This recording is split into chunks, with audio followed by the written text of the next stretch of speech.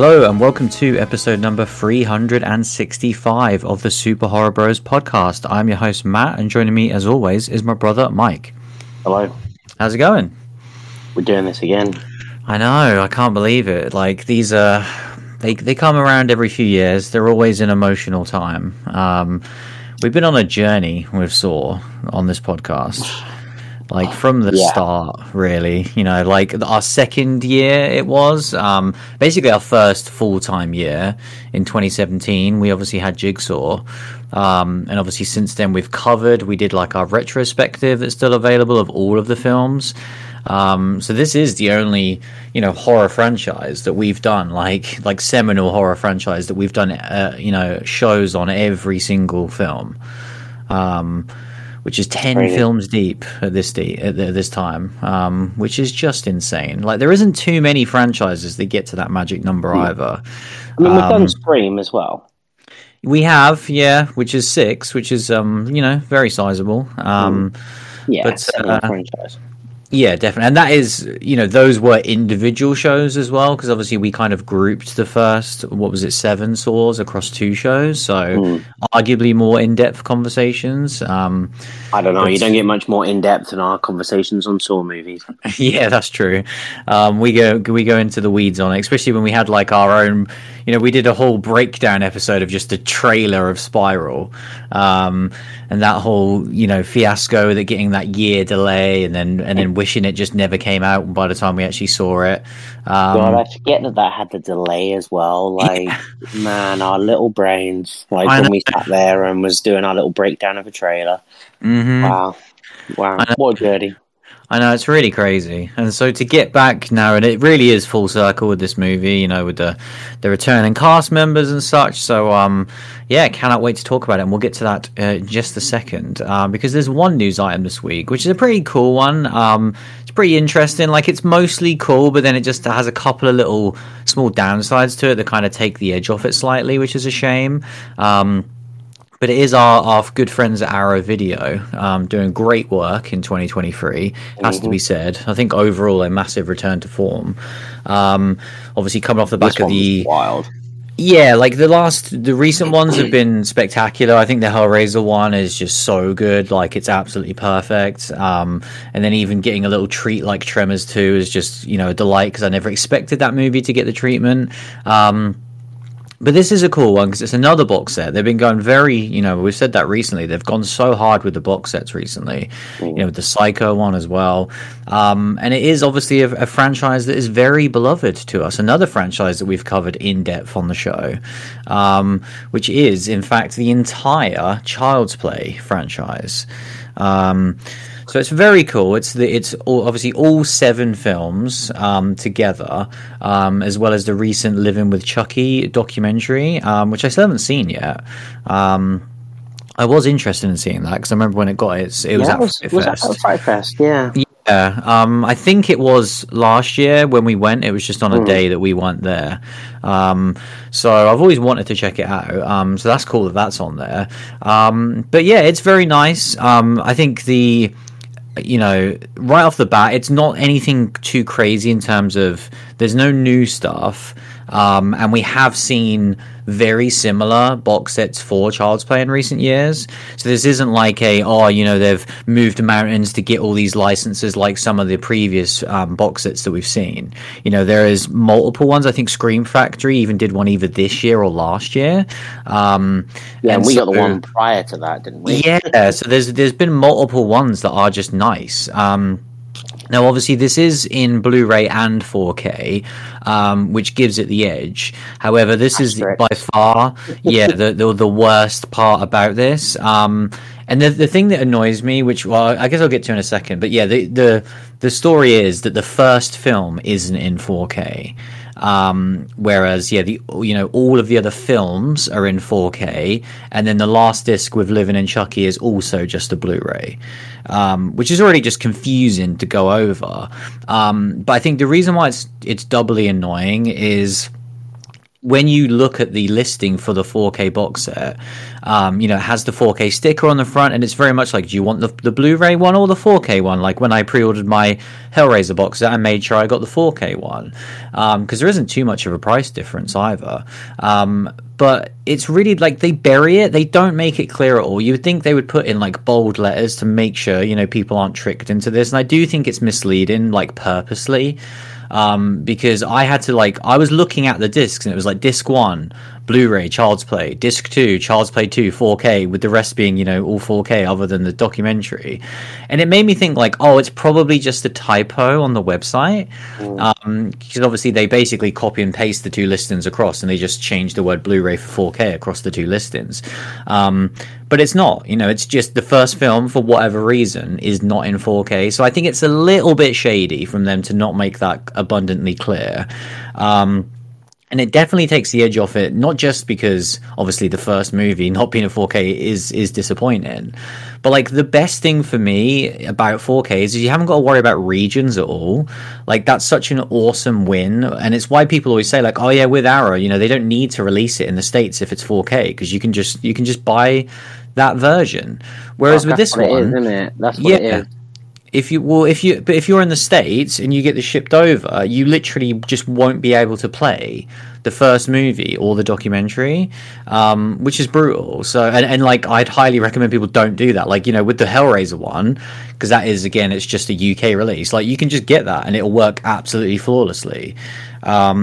So it's disappointing. So yeah, it's a mixed bag. What do you make about this? I think it's a cool set. I'm not massively hyped about the artwork or anything, but I think it's cool. But like I say, this isn't anything that we haven't really seen before. I think that's the thing, is that first and foremost, I think it's a great point about the region, because that's as you were talking, I was thinking to myself, why is it not 4K? Even if they did just a rubbish 4K, do you know what I mean? Yeah. A low bar 4K, not the usual care with restoration, which I, would already be a bit disappointed with. But why not 4K full stop? And it's clearly there's a distribution problem. And they're like, well, yeah, I mean, if we put it in 4K, we know what we're opening ourselves up to, and so we're just not going to. We know the name and the rights of Child's Play is all over the shop, and so I don't know, it feels like it's muddied into that. But I think that is a disappointment, just for consistency rather than anything. And I think if you're going to get a box set of a franchise of movies and the first one isn't the highest quality, that's a disappointment. Yeah, if the latter movies are going to look better anyway. So it's the older ones that you want to have more restoration or more upscaling on. But yeah, and I think, I'm similar to where you're at with it, where I wasn't blown away by the art style. When that Hellraiser one got announced, I was like, that looks fucking gorgeous.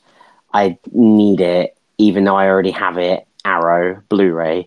I'm going to do the upgrade, and often their 4Ks have been the same artwork, when they've done American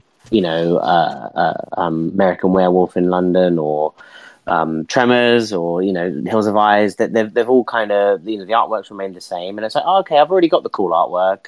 The Blu-rays looked incredible. Do I really need the upscale? I think of some of those Blu-rays that they did, and it felt like 4K already. They were so good. And so it was, why double dip? And the Hellraiser one was just an instant double dip, where I was like, I take my money. It looks beautiful. And this one is, it didn't blow me away. I thought the art style looked all right. I can see what they were doing, but it didn't really feel like Chucky to me. And then, the fact that I've already got Blu-ray sat here in this cool artwork, which is the Chucky doll box art. And I was just like, I'm really happy with what I've got. I've got them all on Blu-ray, and I've quite like the package I've got. So, the fact that we then don't have the TV show in it, and I completely get why we don't, but it doesn't feel complete. It doesn't feel more complete than what I've already got, and I know that there's more of that distinct Chucky story out there, and I think that's also makes it impossible to please me. Do you know what I mean? So it's just all a bit of a hodgepodge where I'm like, okay, this is awesome, and I'm glad they have done it. But with what I've already got, I don't think I'll be picking it up, which is a shame because if you'd have told me like, oh man, like just the announcement got me buzzed, but then after I thought about it, I was like, yeah, I don't think I can. Not for three figures. Yeah, that's the thing. I'm now looking at the listing again, and like you say, it is £100 for this 4K collection. Yeah, you know, it's a sizable. Yeah, exactly. It's a sizable figure. I don't part with that lightly. I want to get something that I'm very excited for. And like I say, there's those small things where. Yeah, I'm totally with you. If I'm buying a box set, it's just strange to me to be like, oh yeah, the first film isn't in 4K, but the rest are. And like I say, that is the one that I'd be by far the most excited to see what it looked like in 4K. Because even looking at this listing, the Blu-ray, it says there's a 2012 high-definition 1080p Blu-ray from MGM Home Entertainment. So that's already like an 11-year-old Blu-ray. So I really do think that there is room for improvement here.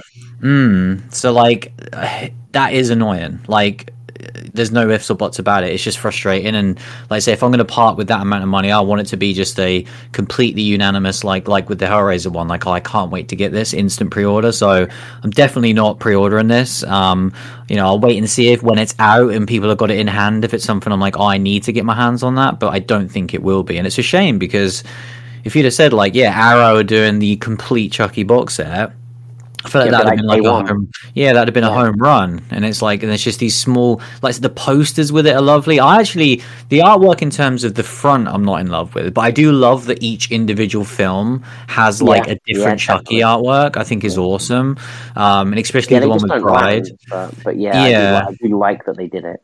Yeah, so it's just like, it's frustrating. This one, like you how many times in the Chucky the 7 movies does the scene where Charles Lee Ray becomes Chucky for the first time gets shown? Yeah. I was like, so when it happens originally in the first movie, it's not going to be in 4K, but then we'll get it upscaled multiple times in the latter editions? Yeah, that's a good point. What someone's got to do is they just got to cut out all of like the flashbacks to the original film from like particularly 2 and 3, and just see what that looks like in comparison, because I bet that's going to look awesome. You know what I mean? It'd be like if Arrow went, well, we're going to do Hills of Ice Part 2 in 4K, but not Part 1 , and it'd be happy days. Yeah, you got all the best bits. Right, cool. Just got to do the intro then, have we? Yeah. You just got to do the boring stuff, have we, that no one likes. But it looks like we're upscaling desert scenes. But it's I'm even looking at this now, I'm flicking through it and seeing all of those other sequels all in 4K. It's like, oh man, like getting 2 and getting Bride and obviously getting like Cult and stuff. It's a shame, man. Like, I get that. I think the problem is, like, I get that it's 7 movies and that's a lot of money, but it is just £100 is a lot of money to put out on a box set. And, it's just, I don't know, like that, I think that's why, like, that put me off a lot, and I don't know why, because, screw it. But, I don't know, there was just something about it when I first saw it. I was like, man, that's a lot of money, like, when you then, like, films that I've already got sat on the shelf. Yeah, I just look. It's not bringing a lot of new content to the table. The doc is cool. Like, we haven't seen the doc, and I don't think you can downplay that is new content. Yeah, for a lot of people, including us. I was just looking at the Hellraiser one in comparison, and obviously that's £65 for 4 films. But you're getting it says on the description, brand new 4K restorations of all 4 films. So this isn't any sort of layover before. These are all brand new things, let alone that there's brand new commentaries. And there's obviously, an entirely new version of the 4th film as well, a newly uncovered work print version of Bloodline. And also, like, man, I forgot how unbelievably gorgeous that box art is. Like, it's so good. I love it, with the outer case looking so clean, but then the inner part with the book looks so spectacular. Like, it's so good. And that's out in like 3 weeks, so very, very excited for that one. But yeah, very, very interesting one. Glad that Arrow are keeping us in the news, because it was quiet for a while, but they're doing some good stuff, even if it's not perfect. Like, I'm glad that they're trying. But yeah, we can't delay any longer. Shall we finally talk about this week's film? Let's do it. Let's talk about Saw X.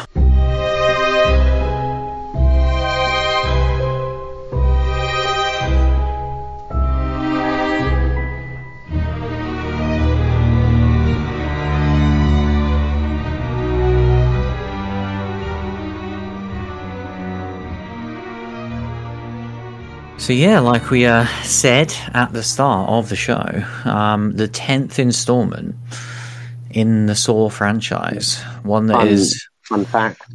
Yeah. One that is... Oh, I was going to say, do you want a fun fact? Yes. This is the first Saw movie since Saw 6 to have a Roman numeral in the title. Nice. Do you like that? I do like that. I thought you'd like that. I've been waiting on that one.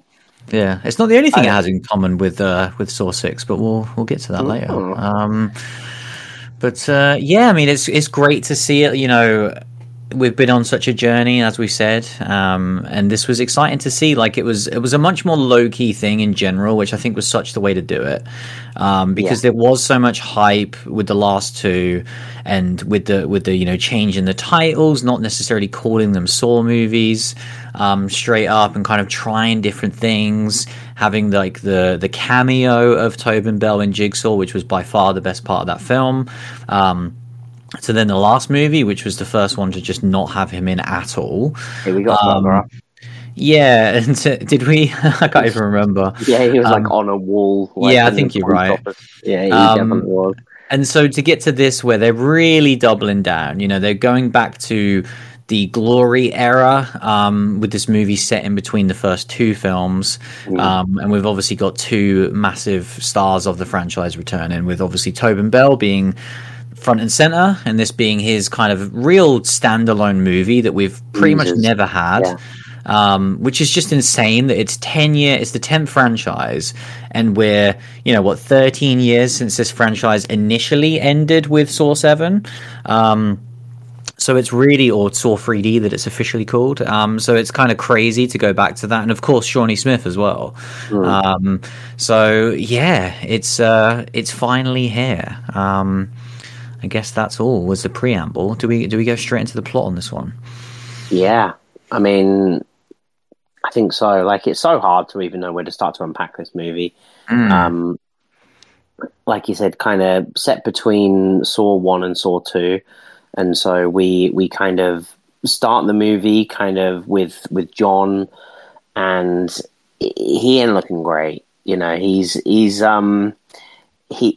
deep in his kind of cancer treatment, in his cancer therapy groups, and kind of a big chunk of the first act of the movie, really in its entirety, is John's story of just struggling with this illness and getting this false hope that he can be cured.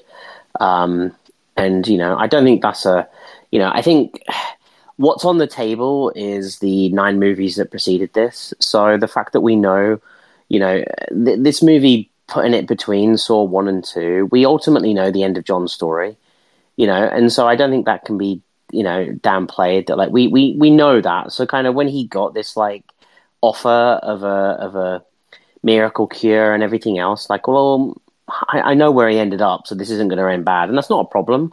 And it sets up what this movie is, which is then he goes to Mexico for this. He finds out about this radical treatment. He gets a phone call and finds out that if he goes to Mexico, he can get this treatment that will quote unquote cure his cancer. And he goes there, finds out that it's all a sham, and decides to extract revenge on the people that wronged him the only way that he knows how. And I think it's a really, clever angle, how much that,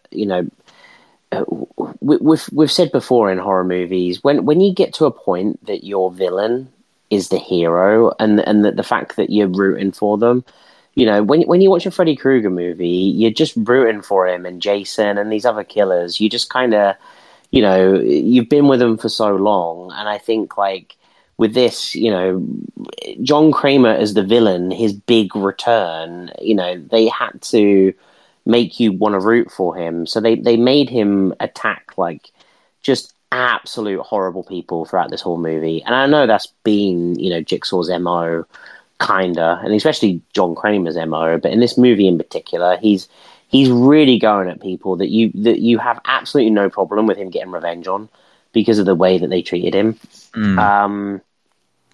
And yeah, the rest of the movie is really him extracting his revenge with an old friend. You know, and you know, we get to see Amanda making a reappearance. You know, you have to. I'd say you have to accept this movie is set between Saw 1 and 2, even though it's made, you know, 20 years after. And you have to accept that these characters look very different. And you just have to go into that world just being like, okay, it is what it is. They're making a movie set between Saw 1 and Saw 2, you know, 20 plus years after these characters were acting in Saw 1 and 2. So, it's, you know, you got to just accept that. Yeah. You know, we haven't got that Star Wars money to you know, turn Hayden Christensen into a young man. So we're gonna have to just film them as they are and take it as what it is. And you know, I for the large part, I didn't really have a problem with it. You know, they appeared on screen, and I was like, okay, that's, you know, this is what it is, and I just kind of went along with it. Yeah, I think I was prepared because of the trailer, because it definitely is a suspension of disbelief where, you know, particularly with Amanda, you know, we see that shot of her in the trailer of her taking off the pig mask, and I think that's basically the first time you see her actually in the film. And immediately I'm like, oh, it's jarring, but will I get used to it? And then kind of the first couple of scenes, I'm like, no, it is jarring, and I'm just gonna have to accept it now because, like you say, that is the one thing that I think, you know, in future rewatches, I do think story-wise, this will go so well as a companion between those first two films. And I think that would be such an interesting way for someone to, certainly if you've never seen it, but even if you're rewatching them, to watch 1, then watch X, and then watch 2. And obviously finish off the trilogy at that point. Ooh, I don't know. Do you not think? Well, like for the first time, do you mean? Well, I think just in general, like that's what I would like to do going forward, because I think maybe if you've watched a lot with the story, but I think like that reveal in 2, like, you know, if you've not seen it, you shouldn't be watching X. Yeah, that's a good point actually, because that was what confused me, because I initially thought it was this between was 2 and 3. It is weird, right? Because I'm actually there with you now, where even though it's technically set between 1 and 2, you should watch 2 before this. Yeah, actually, like a first time viewing. I massively thought this was set between 2 and 3. I did as well. I watched the whole movie thinking it was set between 2 and 3, and it wasn't until we got ready to record the podcast that I looked into it a little bit, and I was like, oh, they're saying this is set between 1 and 2. Because, yeah, it feels way more that Amanda is established as, you know, Jigsaw's accomplice. And I guess the problem is when we start to get into Saw timelines, it's like, holy fuck. Because, you know, there's like a 4-hour window that 3 movies are set in. Do you know what I mean? So it's like, oh, okay. They probably realized that there's no way to set it between 2 and 3 because 3 went instantly into 4, that went instantly into 6, that instantly went into 7, and then it went back to 5, and then it went, do you know what I mean? And it just, you know, it's chaos. I also think it's the inverse of that, where with 1, 2, and 3, we have no idea how much time took place between those 3 films, and the only way that we can kind of discern time is the state of John, because the rotten carcasses in the bathroom. Yeah, true. Let's just cut them and count the ridges in the body. But it's because he really is in a bad state in all of 2, in a way worse state than he is in this film, which again makes sense, this being before it. And then by the time we get to 3, 2, he's really he needs an entire machine and everything. Too, isn't he? Yeah. He's so bad. He's coughing constantly, can barely talk. And then I think once we get to 3, he is literally bedridden. and cannot barely do anything at that point. So this is like him kind of somewhat mobile, which again makes sense, and I'm perfectly fine with. But I also love that, God, this is such a Saw conversation. We've got so bogged down in the minutiae of the past. Yeah, it's one though where like I almost wish they'd have just hit the fuck you button, where they'd just be like, do you know what? It's set after Saw, set after the first Saw movie. John Kramer's the killer. Amanda's joined him. Like, let's go. Because it does get muddy. Like the second you start to try to fit this in, that he just fucked off to Mexico for some treatment. Yeah, and let alone the fact that it's like, I'm going to try my best to avoid spoilers here because I'm trying to think like before I say it. I don't think any of this is spoilery, but he is known in Mexico. Like the Jigsaw killer is known in Mexico. I wanted to bring that up because and again, I'm going to go into part of what the movie when it starts to unfold and when he starts to have people caught in the traps. It's one thing that I found very odd, because this movie is very much the Tobin Bell show, and I have no problem with that because he's awesome. But we've never had a Jigsaw, or not a Jigsaw, but a Saw movie where he is just revealing himself to everyone. Yeah. The second people wake up in the trap, they don't see the puppet, they don't see the pig mask, they don't just have and at points like the cassette recording was also irrelevant because he's in the room. John Kramer's just stood there next to you, like, and then he's gone like, play the tape, will you? I can't be bothered to say it again. Like it's weird. I found that how involved he was with the victims, and I gotta be honest, it did create a problem for me. Like I did find it to be a bit disingenuous to the rest of the movies before it. And I get it that, like I said, this is the Tobin Bell show, and I love him as Jigsaw, so why not get as much of him as possible? But him, when he was talking with the victims and stuff, it felt weird, to me. And I think that happens a lot with this movie, where it kind of just wants to give you everything, and it really is kind of like a fan letter to the franchise, where it's like, oh, you love Tobin Bell, let's just give you a fuck ton of him. You love the doll, yeah, we'll give you him. You love this, yeah, we'll give you that. And like, I don't want to complain because they are just trying to give us what we want. But I did find that bit weird that like Tobin Bell was just interacting with the victims just far too much, in my opinion. Yeah, like I didn't have a problem with it. I think what we've seen in previous Saw movies is, and I agree with you the second point, which I'll get to as well, but like, we have seen precedent for this, but it's very limited. So I agree with you that this is the most we've ever seen of him interacting directly with victims in the middle or before or after certain traps. But it's not unprecedented. Like, we have seen it with like the guy who made Jill miscarriage and stuff like that he was just in the room explaining him the trap and stuff. So it has happened. And that one was so personal, though. Like that's what I was then getting to. Was I think that there's a reason for it in this film, because this is personal to John. This isn't, oh, I saw a random person on the street that I think I can fix. This is, these people specifically wronged John Kramer, and so this is a revenge film, first and foremost. And I think that's why it works, is because this is John with a personal vendetta against people that have wronged him in a way that we, again, aside from like a couple of people, specifically that guy with Jill, it's just random people, that he doesn't really have any affiliation with, where this is so unbelievably specific to him in a way that we've never seen before. So I agree with you that it is twofold of like, it serves the purpose because it gets Tobin Bell in a room talking to people, which we all want to see, and it's fantastic.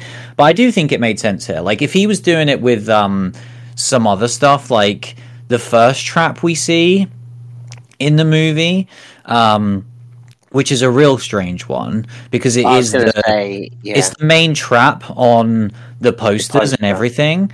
And the way this goes down is like there's like two traps I have a problem with, and unfortunately it's the first trap and the last trap. And this one was like real disappointing because, oh man, I mean, we're gonna have to just talk spoiler at some point because I don't even want to spoil something that happens like early on, but like it's basically forced into the movie in a way that doesn't feel natural, and I get it because the rest of the first probably 40 minutes of this movie is very slow, but I mean it in a good way. Like it's concentrating on character and a story in a way that we haven't seen for a while. And I really respect that. I respect the boldness of the Vision to just be like, no, we're just going to tell the story of a guy who's at his limit in his life and is desperate for any sort of relief and to find a way out of this, for some sort of hope. Because the world is so filled with hopelessness for him at this point.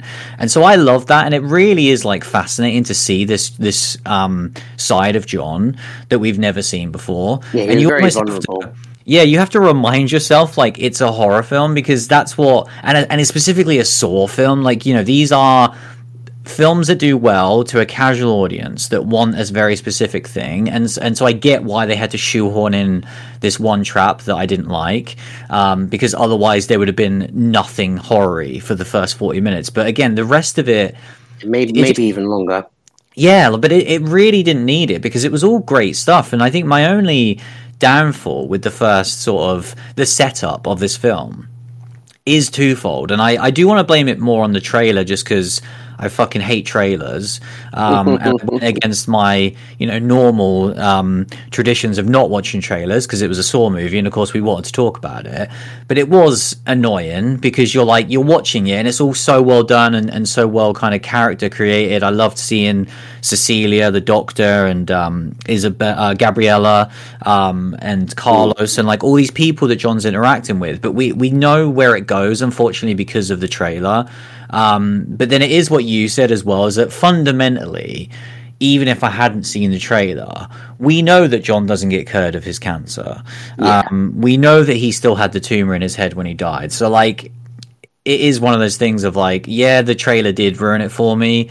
But it's like, come on, would I have fell for it? I guess is the point. Yeah, they do such a good job of actually making you believe it at times, because I think they're so well acted in terms of their genuineness, and John just has such like a giddy excitement and like this is going to be it for me. Like, it's weird that we know exactly what happens and we know it doesn't end well, and I've seen the trailer, but there were still moments in it where I was like, shit, what's going to happen? Like, is he going to be cured of it and then it's like another issue that reoccurs or something? So I was really fascinated by that. What did you make of I guess just like the first 40 minutes, up until it becomes a more traditional Saw movie of people in traps? I think I completely agree that they needed a Saw trap at the beginning of the movie, and they absolutely should have that. It's a Saw movie, and the traps are everything. And I think they should have just let it happen more genuinely and just be like, oh yeah, we're just going to show Jigsaw doing a random trap on someone. Yeah, which would have been fine because they've already established he is doing that at this point. Yeah, that was the best part about the first movie, when we were like in the bathroom and we were finding out like, oh shit, he's done this multiple times before. And like, how many times has he done this? And that's the question mark between Saw 1 and Saw 2. How many people did he put through traps? And if you ask Lionsgate, it's 7,000. And if you look at the timeline, if you look at the timeline, we only know like half a dozen, and it's somewhere between those two. And so I just think the movie should have opened with a traditional Saw trap, just a really good trap, and then, give us the gore, give us the bloodshed, and then boom, into a John story for 40 minutes. And that's not what the movie did with the trap. It really did shit the bed with it, I think. Yeah. But then beyond that, I even what I was saying, like, I know where he ends up in Saw 3. There were points in this movie that I did feel like, fuck, have they lied to us? Are they retconning it? Like, is he good? And it is that hope, because it is this weird thing where, like, I think anyone that loves Saw is a little bit like, oh, it's a shame John died in 3. You know, like it probably, I've never felt that.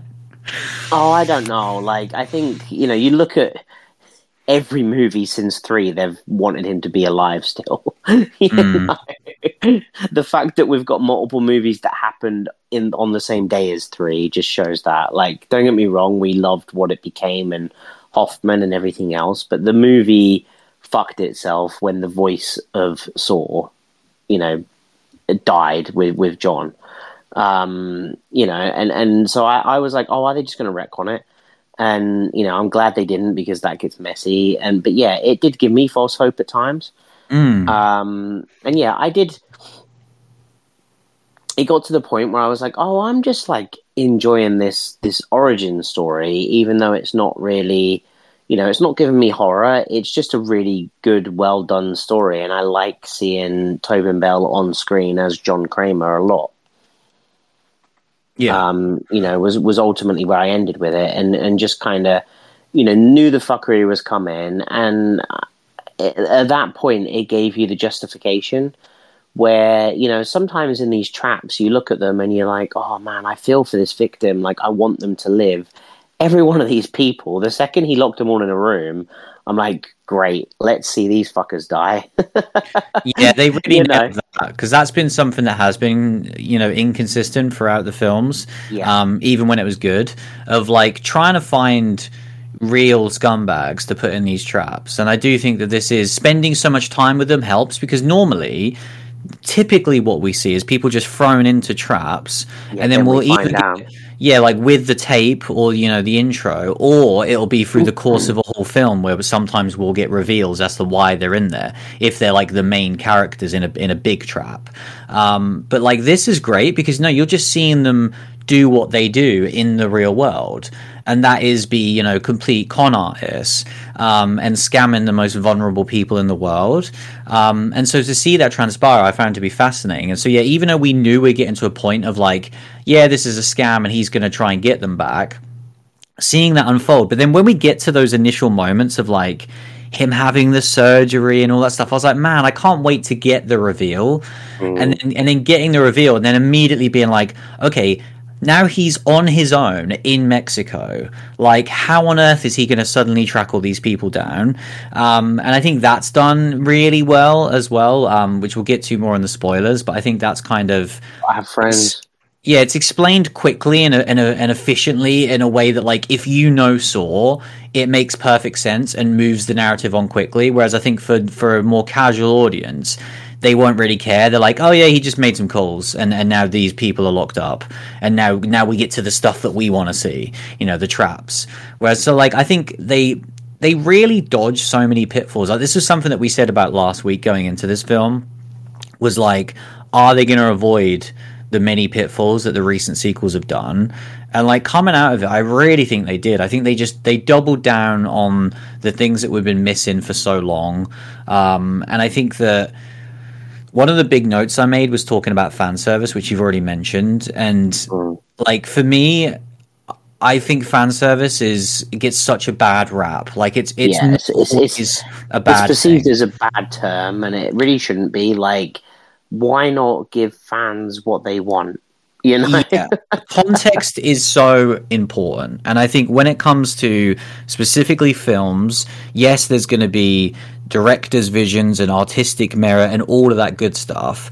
But specifically with franchise films, and specifically with a 10th installment, especially when, in my opinion, the last 3 have really shit the bed for fans. If you're not trying to do fan service, why on earth are you making a 10th Saw film? It just makes no sense. Exactly. Like, so to me, you can't talk about fan service in a negative connotation with a 10th franchise film. It doesn't work that way. They're only still making Fast and the Furious movies for the fans and all of these other franchises that live on for so many years. So I don't buy that for a second, and I can only speak from my experience, but for me, there's only one thing in this whole film that I think is a step too far in terms of fan service, which I can't say right now because it's a spoiler, but we'll get to that. But everything else I think is is spot on. It's perfectly what I want. And yes, is there tapes? Is there traps? Is there Billy? You know, is the song there? Like, all of the things you'd expect in a Saw movie are there. But I think they're all done really well, and was really effective. And for the first time, it felt like Saw. That was something that we keep saying and keep trying to hammer home with those recent films, is how much they just lacked the identity of a Saw film. And I think going back to basics, yes, Tobin Bell is going to do a lot of the heavy lifting, which he does so brilliantly, and he is incredible in this film. We had hoped that he would be good. I think he way exceeds my expectations. I really wondered if he could carry a Saw film in 2023, and he does it flawlessly in a way that is so remarkable. And so we get to see some of the best John we've ever seen, let alone the most. The 10th film, and we're still breaking boundaries with that, which I think is so exciting, because Saw always had a lot of, they would waste a lot of time with sometimes characters that you wasn't the biggest fans of, and so I think for them to be like, no, this is John's story, this is personal to him. I think as well, like this story, which we were aware of going in because of the trailer, but I think it's a really genius way of doing it. We talked about before that it is similar-ish to what we saw in Saw 6, how the medical companies were, were screwing him over with his insurance because they didn't want to pay for his treatment in America. And I think a slight twist on that of having him go for this more radical, off-the-grid form of treatment that ends up being a scam is that's so clever, man. And it's so perfect that they even say it in the film, it's like, of all the people you could scam, you scammed John Kramer. Yeah. It's so good, isn't it? It's such a good idea for a standalone Saw film, I think, because it fits perfectly with John. John's character is a guy who's at the end of his life, literally. Yeah. Exactly, but he's always been vulnerable. That's always been something that is fascinating with John, because of what's happened to him with Jill and with his life. I think he is someone that would fall for something like this, because unfortunately these are vulnerable people that, like we said before, don't have any other hopes, and they want to rely on the unthinkable. They want that. They talk about it like the magic beans, and it's like you desperately want it more than anything to be real, even though in your heart of your hearts it's probably not going to be true. Definitely. I think this movie really hurts my brain because there's so much shit going on, and particularly if you're such a fan of the franchise like we are, we've got 9 movies that precede this. We've got 6 awesome movies. We've got the last 3 that sucked. And so it's like, can this movie get it back to the heights that it did prior? And I'm like, this is right in so many wrongs, but it's also, it didn't quite feed me what I wanted it to feed me in a lot of ways as well. And so I was torn, and I think I'm more torn on it than, and I wonder, rewatches, whether I feel less torn and whether I'm being more critical because of what's been or what came before. I really don't know, but it just hurts my brain because there were a lot of things to like. I think Tobin Bell and John Kramer, was fantastic. Jigsaw was very different to what he was. I think, Billy, the use of Billy worked really well. He got a really nice moment, and I think that's what he needed. I think the recordings were pointless because he's in the fucking room, and so why have them? There's I think the when we get all of these characters, mild spoilers, when they're all just trapped in this room, it then becomes incoherent as to what this game is. We've seen in the past that, if there's multiple people in the room, it's like it's a multiple person game, and there's multiple things going on, and that wasn't it. It was just a case of John going to Amanda start that one, will you? And then the person going, I'm not doing it, and then they pull a switch, and then it starts, and it was multiple single games with everyone else in the room, and that felt a little bit strange. I do feel as well, like when I start to go into the games and the actual, the traps that happened, they were incredibly gory and at times made my stomach churn. Like there's a couple of them that are just like really rough to watch, so hard to watch. The sound and the violence. But once it had happened, I was like, man, is every one of these saw traps going to be like, you got to cut off a body part, and can you cut off enough in the time frame? And almost every trap in the movie was that, and I think that is almost something that I felt was a critique of Saw historically and wasn't true. Because I felt like the traps always did stuff that were fresh and different, and there was sometimes that, but it wasn't always that. That was the thing for the whole movie for me, where it was just like, here's the trap start. Okay, cut off an arm. Can you do it quick? Can you cut off your arm in a minute? And then that's just every trap. Yeah. Like, can you cut off an arm in a minute? Can you cut off a leg in a minute? And I was just like, it's just they didn't feel unique and special like the heyday was, and that's where this movie sits for me, where I'm like, I don't want to bring the last three movies into question, in particular the last two. Like, since the franchise was in its heyday, they've had two attempts to bring it back, and they've been tragic. And this isn't tragic, but it also feels like it's not fully achieving what it was back in the day with things like that, where the traps were unsatisfying. I think I wasn't, when credits rolled, I wasn't satisfied with where everything had ended up, and I was like, God damn it, I need a bit more. And then we did get a post-credit scene, which I'm sure we'll talk about, but that it gave me something, but it didn't give me the answers to this, where I'm like, oh, we're watching these scumbags, and in particular certain characters, where I'm like, I really need them to get their just desserts, and that was a little bit unsatisfying. The traps were, like I say, it was the same thing over and over again. John interacting with the victims, I do fully get your point, and I do look at it a little bit differently with that lens that, it is very personal, but it's the fact that what's the doctor's name? The Cecilia. lady that, she's literally like, oh yeah, I know who you are. She kind of calls him out on it, like, oh yeah, you're the Jigsaw killer, and I'm like, what? I'm like, it feels like they're talking in 2023, even though they're meant to be talking between Saw 1 and Saw 2. And so, do you know what I mean? Like, there's just a few bits like that I feel like I'm being overly critical, but ultimately for me as like a mega fan, I do start to put these things in place with it, where I'm like, oh, okay, that feels weird for the timeline that everyone knows who John Kramer and the Jigsaw Killer is in Mexico. And the traps just felt a little bit like they'd be having him and Amanda would just be having a chat, and then they'd be like, oh yeah, probably start the next trap. It's been a while. The audience needs some bloodshed. Can someone cut off an arm and die, please? And there were little bits like that where it delivered on a lot of things, and this is it's not bad, but it certainly didn't give me like the highs of the franchise that preceded it.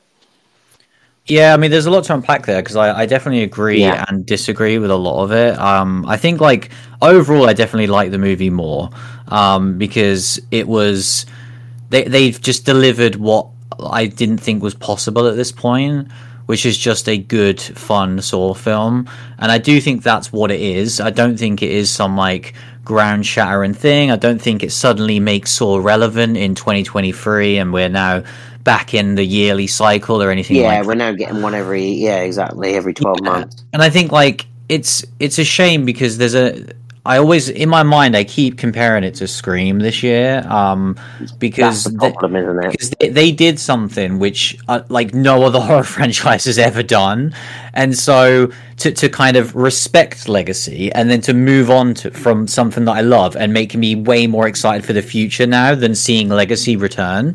And so Saw's never going to be able to do that, like, ever. So for them to just go hard on Legacy and just go hard on John and Amanda, I'm perfectly fine with, because I've lost faith that they're going to make me love characters like I loved John and Amanda and Hoffman in the original films. I just know that's not going to happen. So I'll just take this for what it is. Yeah. I think with the traps, like, I disagree with the fact that with them being in a room and them just having like individual traps. I don't have a problem with that at all. It was the incoherency of it that, like, they didn't flow, I think, is the thing. Yeah, that's fair. But I just want to say, like, it's for me, it's, again, it goes with this being a medical team and they're all being in this together. I think it's part of the traps is that he wants them all to see what's going to happen to them, and so I don't mind them being in the same room. I get with you that it feels a little bit random of who's doing what, and especially when there's a real confusing tiny subplot involving Amanda, where she kind of helps someone because she makes someone else go before them, and it's so unclear as to why she did that. Just the drug addiction. Yeah, like they're trying to show that Amanda is still weak at this point, and she keeps saying, you know, like, I'm not ready to do this without you when you're gone, and he's kind of telling her, like, you're ready. And I know that goes exactly into the demise of Amanda in 3. But, like, I didn't need that reminder here. I would have much rather it had been more like he's teaching her the ropes, rather, because then that feels more way closer to the end of 3, which I don't think this movie is. So again, getting into the state of John Kramer, which is such a shit show. So I didn't need that. And then the traps themselves, like, yeah, they are exactly what you said, of like they do just follow the same thing of just how much self-mutilation can you do in a short period of time. And it was fascinating. Like, I've always wondered with Saw how, like, we've known this for a while, but not all traps are created equal. And, like, some traps are laughably easy and some traps are basically impossible. And that's not even talking about when they are actually impossible in the later sequels with, like, Hoffman and his fuckery. But I'm on about just straight up John Kramer. He actually wants to test human beings traps.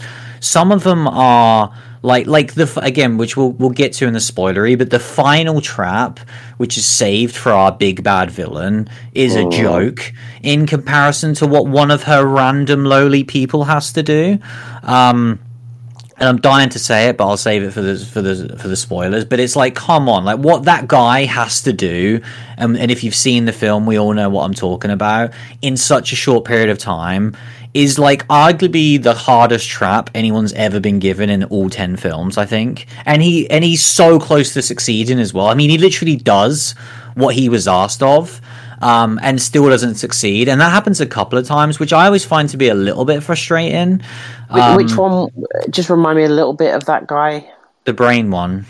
Oh, that's obscene. Yeah, it's crazy. Like, it's so crazy. And so what happened in my mind as well is we get one proper trap before that, which is pretty fucking gnarly, and I think overall, pound for pound, is the best trap in the film.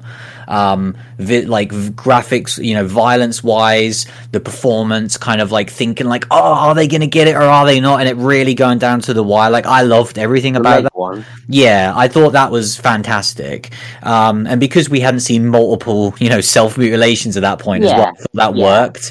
So I thought that was that one was one that made me feel a bit ill. Yeah, that was really, really good. And so then I really thought it would require a bit more nuance and a bit more maybe thinking with later ons. Whereas no, it was always just like, no, it's just going to be a variation on this, but not as good. But then when we go to the brain one after that, I'm like, oh damn, we're ramping up quickly. I'm like, man, if these are the first two, I can't wait to see what the rest of the traps are. And then they go a bit soft. Like, the one after that is not the worst. I think it's fairly doable to survive.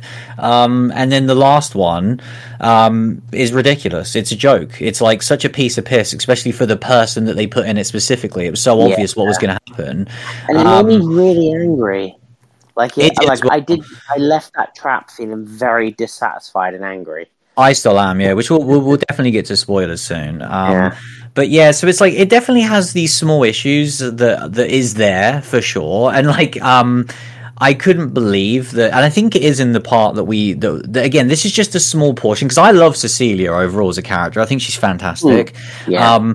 But there was that one point of, I think it was in the same part of her, basically saying she know who John Kramer was, which I didn't like, and then she says the fucking jig fucking saw line, which like I couldn't believe they put in this film.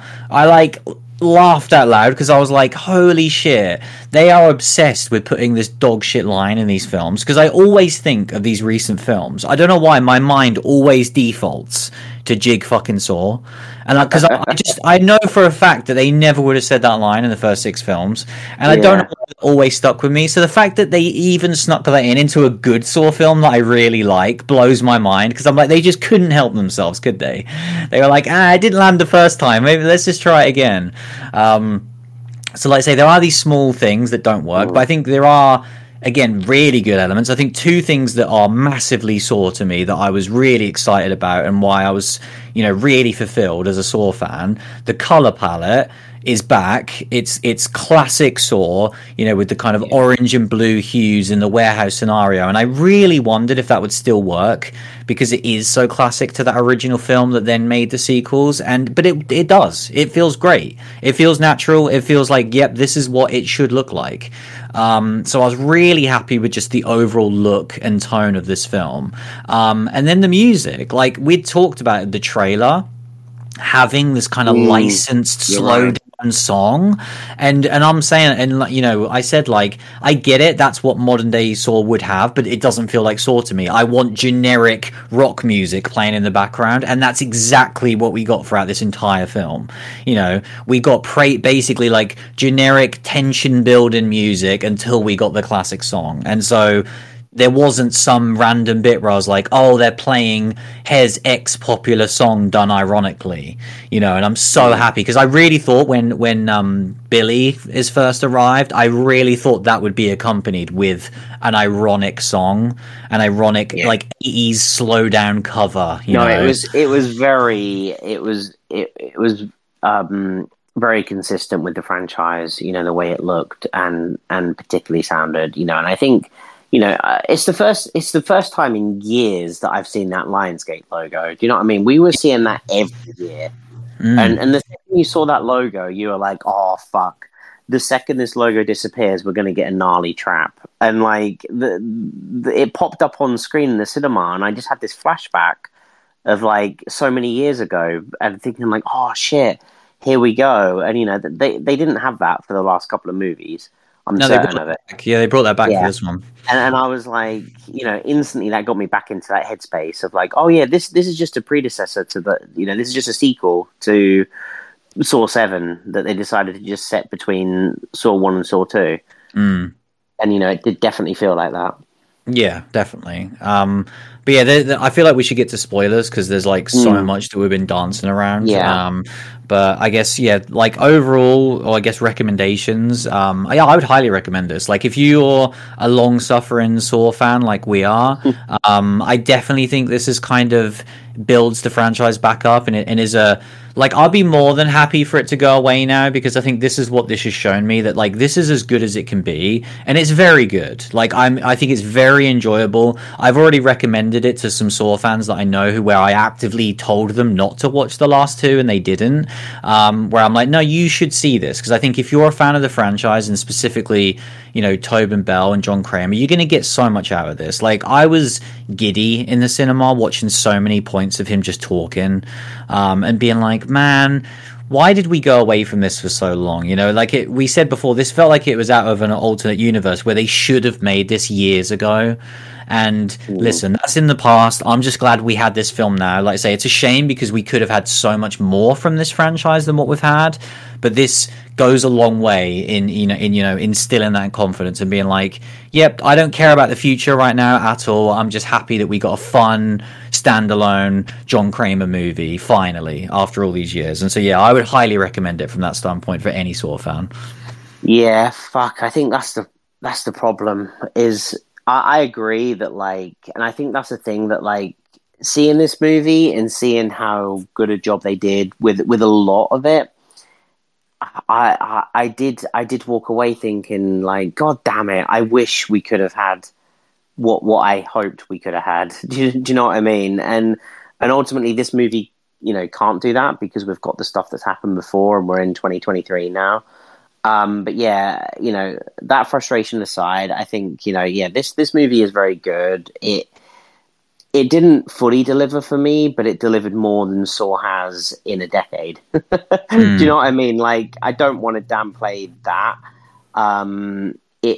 It doesn't get back to the original heights, but it still it gave me a love letter enough where I felt satisfied mostly. I think the only thing is that I was let down by the diversity of the traps. And I wanted a bit more from that, and with them all being in the same room, I think it just took away from giving us these individual experiences. And if it doesn't give us that, it doesn't give us a reveal. Normally when we've got a group of people together, it's like, oh, okay, who's the real asshole, or what's the reveal? But we knew everything once they were all in the room.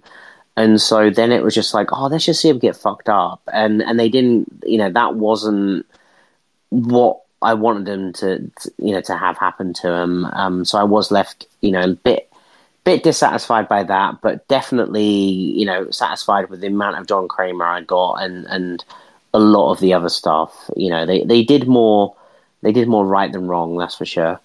Yeah, definitely. So yeah, full spoiler alert. Because we need to digest and dissect so many different things from this film. But we have to start with one man and one man only, because, man, we've waited so long for this. Like, I'm just going to enjoy it for what it is, because I never thought it would ever happen. We've speculated for years in these sequels about, are they ever going to give Hoffman his flowers and, kind of give him his due in this franchise and stop acting like he wasn't a part of it for so long.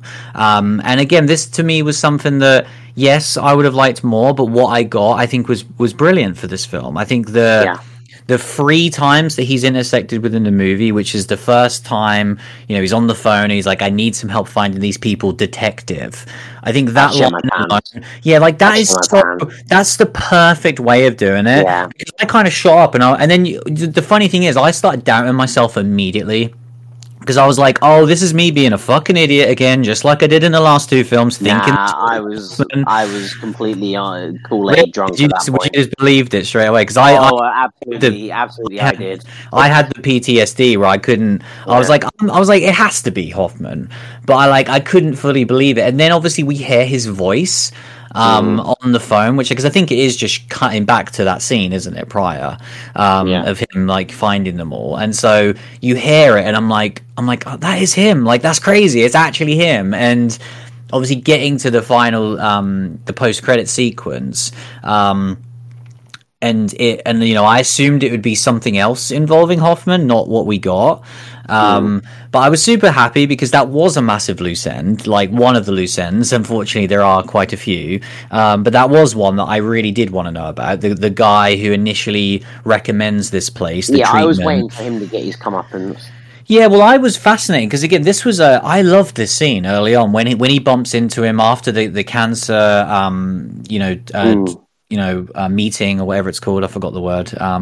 But self-help or whatever, therapy. That was an awesome sequence as well.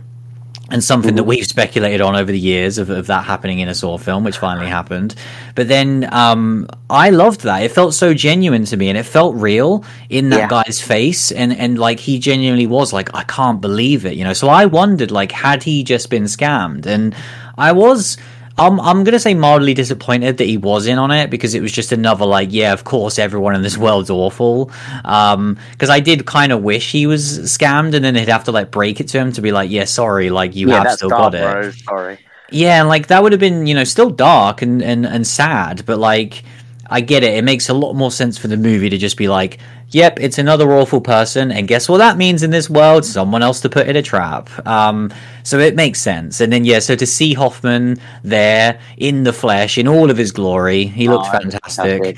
I'll cherish it. Like it'll be one of my favorite moments of the year. Was finally seeing Hoffman on screen. It was fantastic. Next to John Kramer as well, and just interacting with him face to face with a victim in front of him. It was truly fantastic, and it is. It's one of them things where you look at it both ways. Where I love looking at it the way that you described, where you're just like, oh yeah, we just take this. It's like we finally got it. But then part of me is just like, oh, I want so much more. Do you know what I mean? Yeah, well, it's interesting because I'm like, oh, you motherfuckers! I want it so badly, and Yeah. you know I want it. You know I want it. That's why you leave it as a post-credit scene. It's like putting Yoshi in the post-credit scene for Mario. It's like, you bastards, we know we want it. Just give it to us.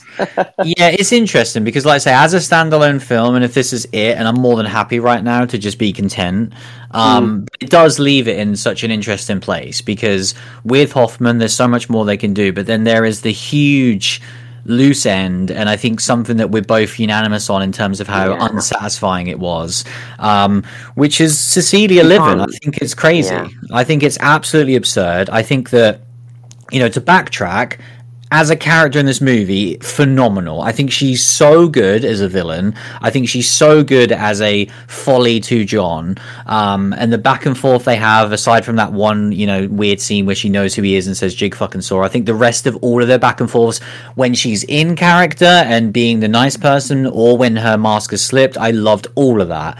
Like how she just immediately guts the woman and gets the intestines out is just insane. So I loved her as a character, but she is arguably the singular most despicable person we've ever had in Saw. She is unequivocally. Yeah, she is scamming the vulnerable. She is more than willing to kill innocent people. She is more than willing to kill innocent children. She straight up murders someone who she knows, and then immediately throws her partner, to the wolves to save her own skin. And so she is awful. She has no redeeming qualities, and she gets to live. And I know what people say, well, she won the trap. Well, that gets to my second point. The last trap's a joke. It's way too fucking easy, and the fact that it is a two-person, only one of you can live trap, it then just becomes painfully obvious that she's gonna screw him over, because that's ultimately what she's shown. We've also had really obvious dialogue, which I didn't like, because it was very on the nose, like, she's gonna kill you, right? She'll burn you alive, right? And it was that was annoying to me, because I could just see it being like, I was like, man, please don't cut back to this. And of course they did. And I was like, mate, it happened 10 minutes ago. You don't need to do a cut back to something 10 minutes ago.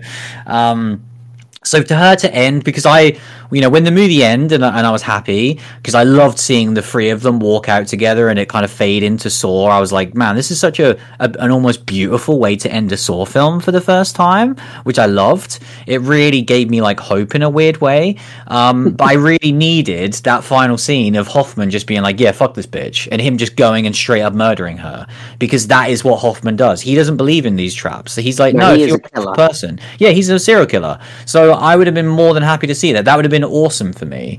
So yeah, there is this huge loose end that it's like, if that's where they're going with a potential sequel, that's already a bit annoying, because it's like, it is what it is. But I don't think we're going to get that, because the direction of the last three films have all gone in vastly different directions at times.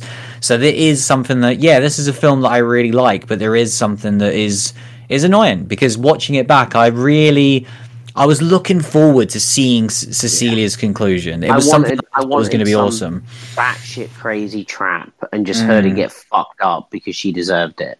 Yeah, and I wanted her confidence to be her downfall, because that was what I thought they were setting up. She was so cocky and arrogant, and I was like, oh, you're going to think this trap's simple, and you've miscalculated something, and that's going to be your downfall. But no, it was just a really easy trap that she could win.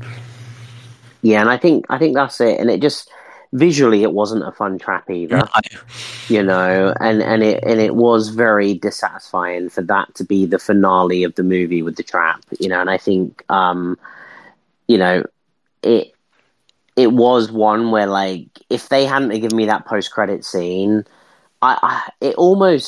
I almost didn't get back to where I should have been with that crazy scene and seeing Hoffman after all this time because of how salty I felt by the ending. Where I was actively frustrated by it, and I think to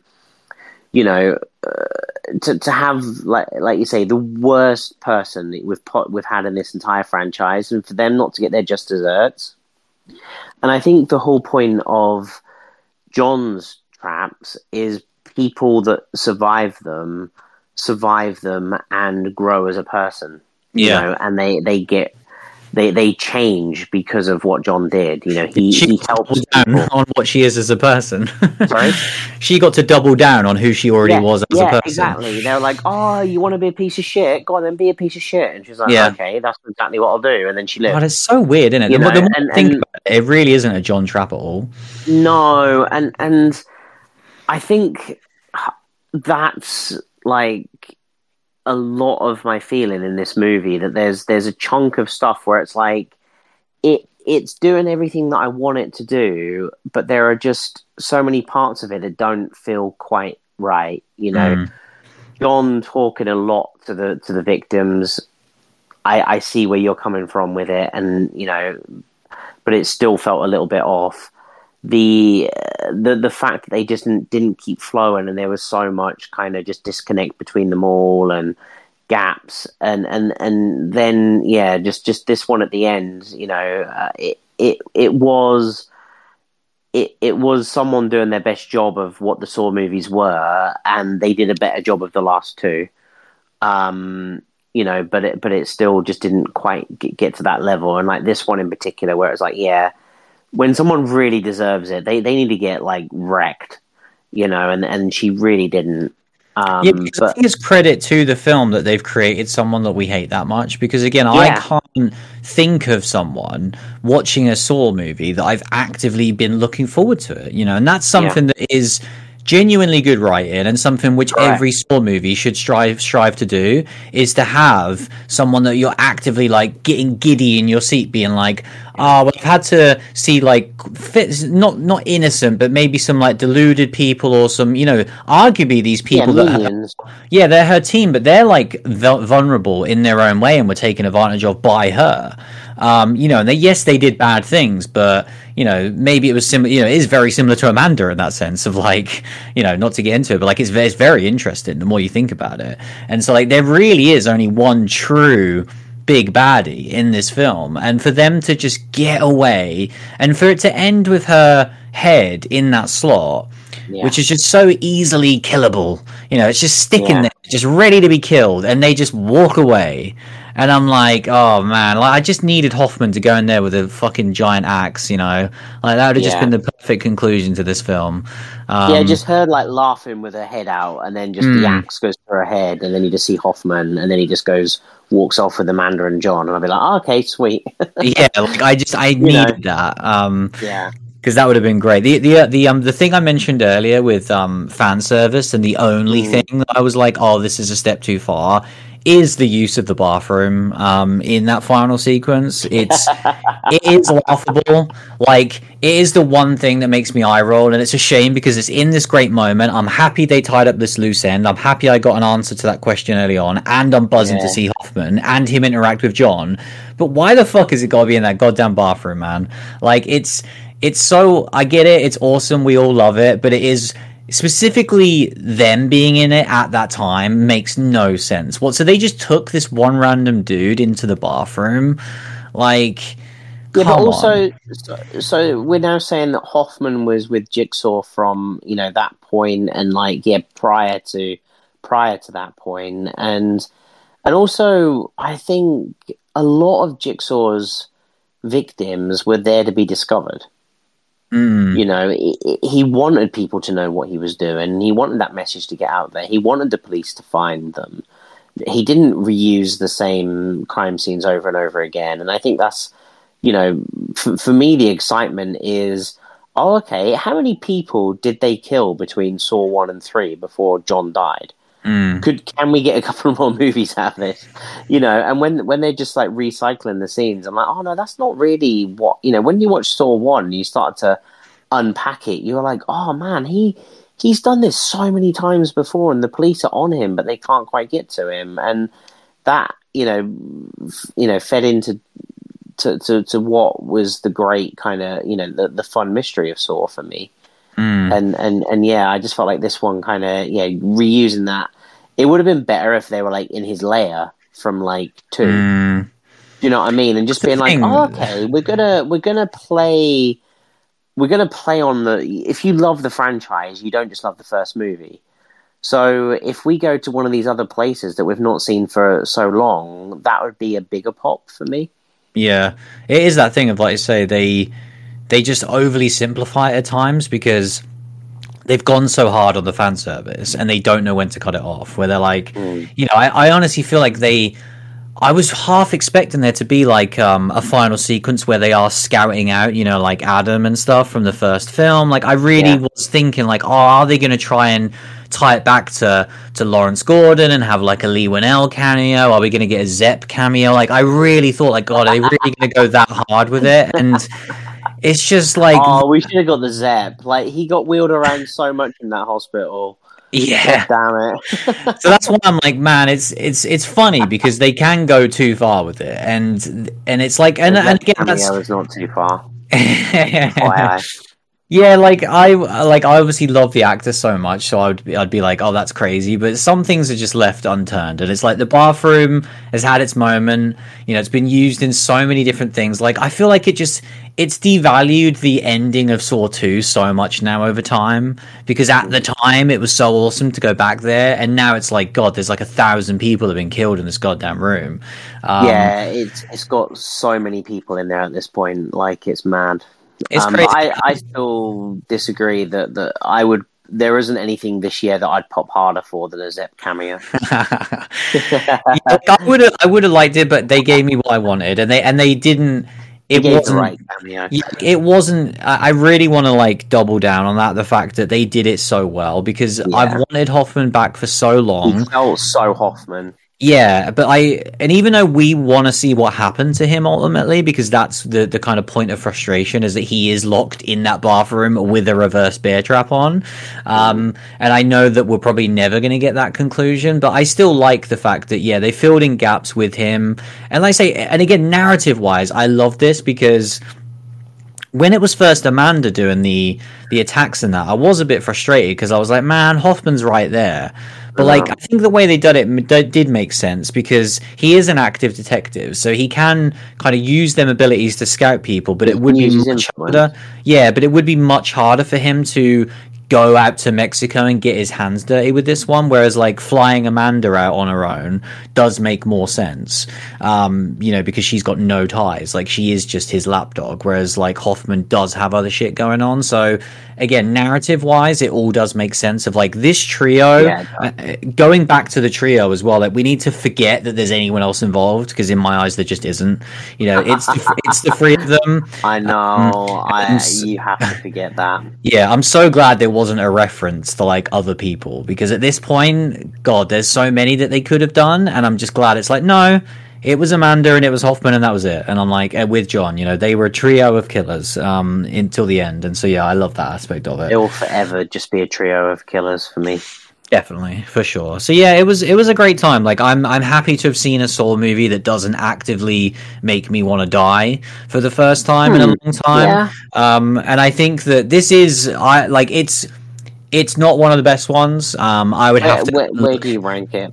Yeah, like that's the thing. Like it's easy for me to say that there are now 7 Saw movies I really like, and I would recommend them, and I think they're all ones you should watch. It really gets hard post 3 for me, specific, 4, 5, and 6 of like, what's the good bits, what's the bad bits. Like, I never remember if I love 5 overall, but I love the ending of 5 so much that it takes it up so many levels. And again, the fact that this movie has some negative aspects in the ending will dock it points over time specifically.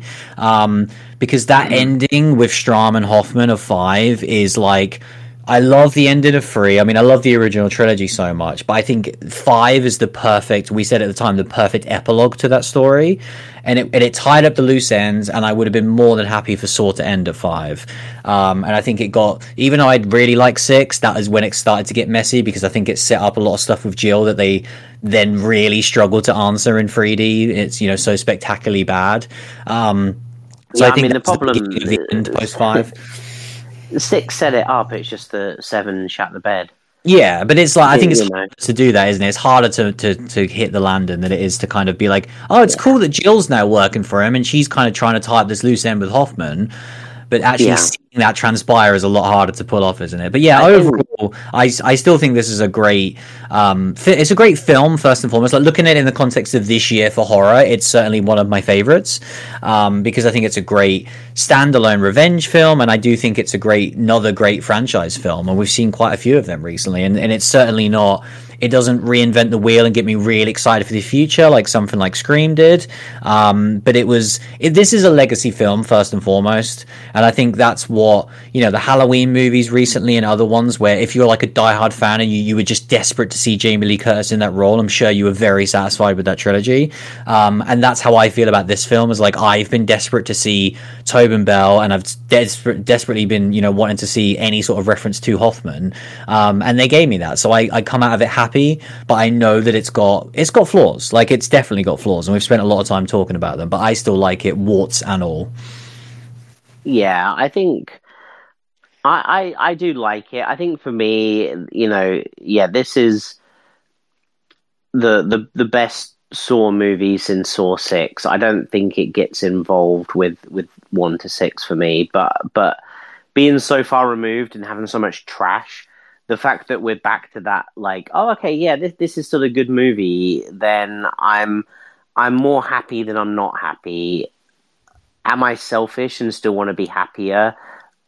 I am, which is just probably a me problem more than anything. But I just, you know, I did want a little bit more, but I still am happy that I'm not, you know, so unsatisfied like I've been before. And ultimately, it still was more fun than it wasn't, which is such a difference to what we've had in Saw in recent times.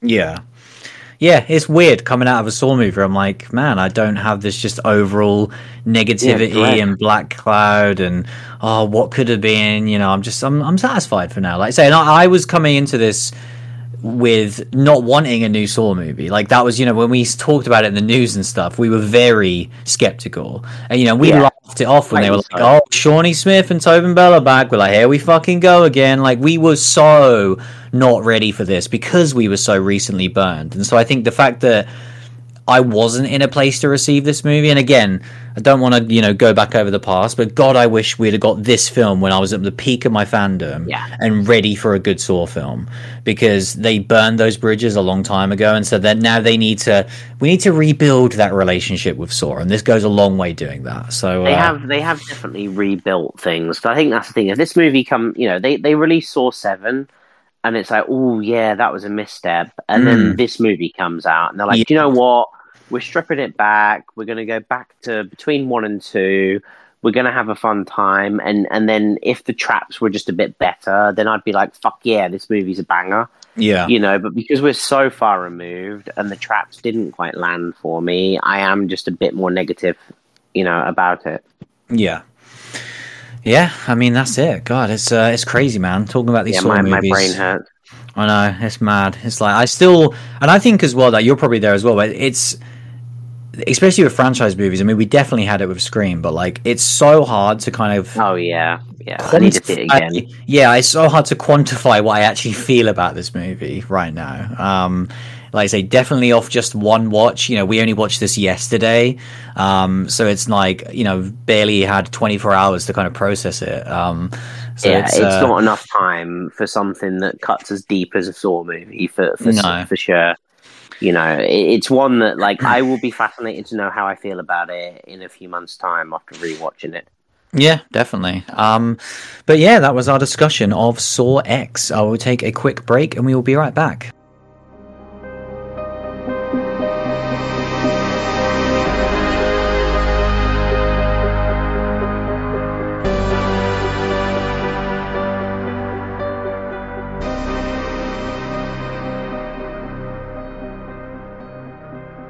So yeah, that is pretty much it for this week. It's a nice long one because we're talking about a franchise close to our hearts. And it's funny because next week we've got The Exorcist, which is right. I mean, Saw and Exorcist back to back. It's wild that those two movies, those two franchises, are just like in the cinema again, back to back. Yeah, and it's they are the opposite for us because it's a franchise that we've spent so much time talking about and loving, and then being disappointed with, and just have so much feeling. There was so much emotion in what we were just talking about. I have nothing for The Exorcist as a franchise. I've spoke about it before. I actively dislike the first film, and I've not cared to watch any of the other ones. It is that one of everyone's got that one classic horror movie that they don't like. Mine is The Exorcist. So, but again, I'm not carrying that into this film. I don't care. I'm even putting aside who directed it, even though I'm now bringing it up. I think this is the opposite of putting it aside, bro. I think he's bringing it to the forefront. I thought I could trick everyone. Why are you outing me? I'm not going to mention the director, but I fucking hate him. You said that, not me. Why would you say such a thing? God, that's harsh. So yeah, we got that, and then like I say, VHS is just around the corner as well, and then all that good shit. I can't wait for the House of Usher on Netflix as well. Man. Really, I'm so in the mood for Flanagan right now. Give me that full Flanagan experience. That is talking about, when you're in the mood for certain things. I'm almost I've been so close to just rewatching his old shit because that's how much I'm in the mood for it. But I need to just wait because it's right around the corner. Yeah, I rewatched Midnight Mass earlier in the year, and I could not be more ready for Flanagan. Just give me that Flanagan. Yeah, and especially with this, this is the finale of his Netflix saga. Yeah. Do you know what I mean? And it just feels like he's gonna just punch us in the face. Yeah, and I feel like we already have a trend of our favorite things this year have been TV more than film. Yeah, exactly. And so I feel like it's going to continue that. With The Last of Us and Black Mirror, now we've got this. Flanagan has been our favorite stuff when we were loving movies. Yeah. And this year we're loving TV, so I'm just go on, give me that Flanagan shit. Exactly. Yeah. Yeah, I cannot wait. It's going to be exciting. But yeah, all that good stuff. A very packed October to look forward to. But that was episode 365. Thanks for listening, and we'll see you again very soon. See you later, everyone.